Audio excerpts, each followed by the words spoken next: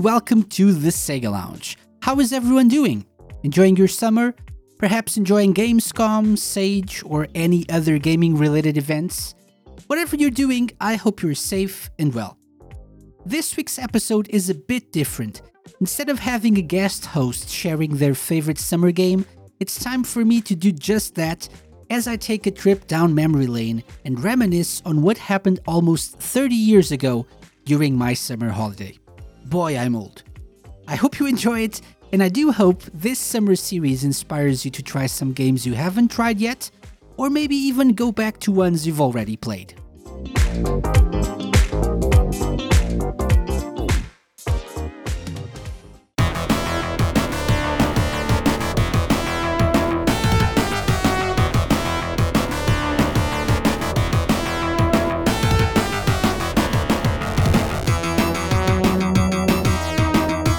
For this edition of our bonus summer series, I'm going back in time to a very specific summer of my life. Growing up a child of divorced parents, I only had my Mega Drive available to me every other weekend when I visited my father. In hindsight, that limited contact with video games probably made me appreciate them more and make the most out of the time I had to play them. But every year I got to spend an entire month, usually July, with my father for the summer holidays. One particular summer in the 90s, I even got to bring a friend from school along for a week or two as we went to the south of Portugal to enjoy the sun and the beach. I also got to bring my Mega Drive and a few games. That year, which, judging by the game's release date of late 1994 in Europe, should have been 1995, I was playing Sparkster Rocket Knight Adventures 2. Now, I need to say that I'm not approaching this from a definitive summer game perspective.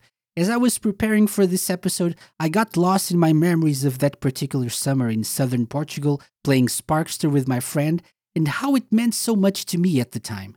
So that's what this is, a brief retelling of my experiences with this brilliant, albeit a bit hard, platformer by Konami. Sparkster wasn't the only game we played that summer. Oh no, there was a lot of Sonic, as always, and I do remember a lot of co-op World of Illusion happening as well. That one is, and always will be, one of my favorite co-op experiences, as short as it may now seem, from a modern gaming perspective. But Sparkster was a game I remember picking up before our trip with money that I had saved and a little extra help from my dad. I had read about it in a Portuguese gaming magazine and was blown away by the screenshots and what the gameplay styles seemed to be like. At that time, I hadn't played Rocket Knight Adventures, the first game in the series, and I'm not really sure I realized Sparkster was a sequel. I didn't care either way. It was a fresh platforming experience, and I was all in. For those who are unaware, both Rocket Knight Adventures games are single-player platforming games which put you in control of an opossum named Sparkster. Believe it or not, Sparkster is a Rocket Knight. Yes, hence the title, I know.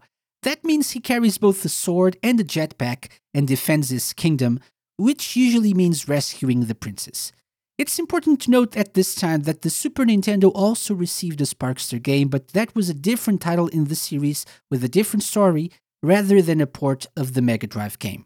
Controlling Sparkster is awesome, I have to say. The feeling of freedom you get from getting to boost through the stages in any of the 8 directions of your D-pad using the jetpack was exhilarating for me as a kid. You can use that boost to access hard-to-reach areas, blast through enemies, or just get a speed boost if needed. And you can use it multiple times too, although there's a recharge meter that you need to keep an eye on. This is also an incredibly beautiful game with colorful backgrounds, even if the level selection is not the most varied ever. You've got a forest stage, a desert, a flying airship, the enemy kingdom, and palace. That said, each level has a few substages alternating between, for example, the outside and inside of a pyramid, or the outside and the inside of the airship. That adds to the variety a little bit. And did I mention the mech fights? That's right, you get to control a giant mech that looks exactly like Sparkster and fight your rival, Axel Gear, who also has a mech that looks like him. In fact, right after the title screen, the game opens with one of those mech fights. A piece of advice, don't skip that sequence thinking it's not important, as this is probably the only video game in which you can get an important item after that initial scene. And you also get to fight with a giant mech, so why skip that? Something crucial to my enjoyment of Sparkster Rocket Knight Adventures 2 was the soundtrack. It's brilliant and one of my favorites of the 16-bit era, to be honest. After over 25 years, I still get some of the tracks stuck in my head for apparently no reason from time to time.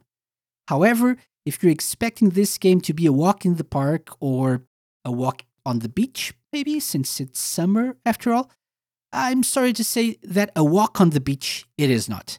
I replayed it on stream a few months ago and it beat my backside with the full force of Sparkster's giant mech's fist. I know I'm not the best gamer in the world, and I'm also older now, but without save states, it would have been impossible for me to beat that game in one sitting.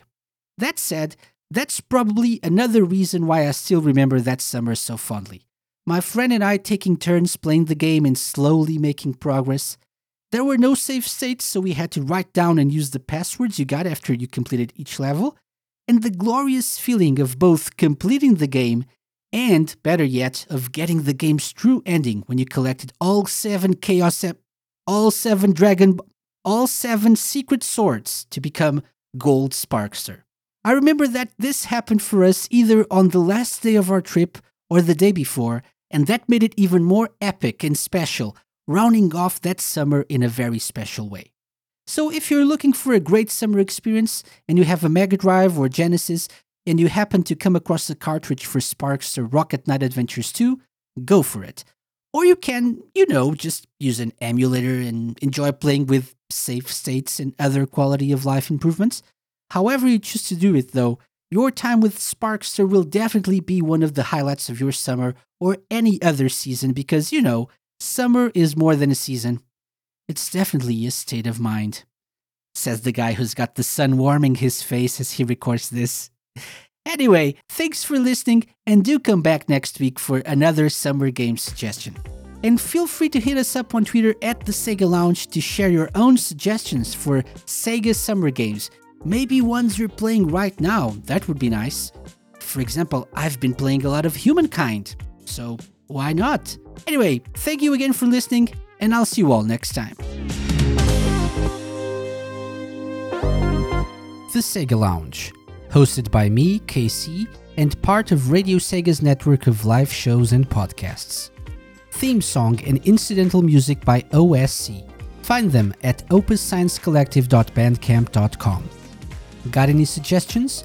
Drop me an email to podcast@thesegalounge.com. Follow us on Twitter @thesegalounge and like us at facebook.com/thesegalounge.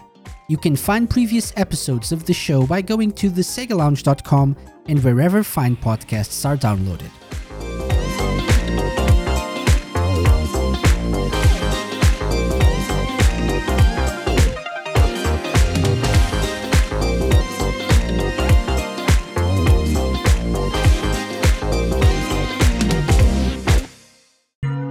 A Mixed On Productions podcast.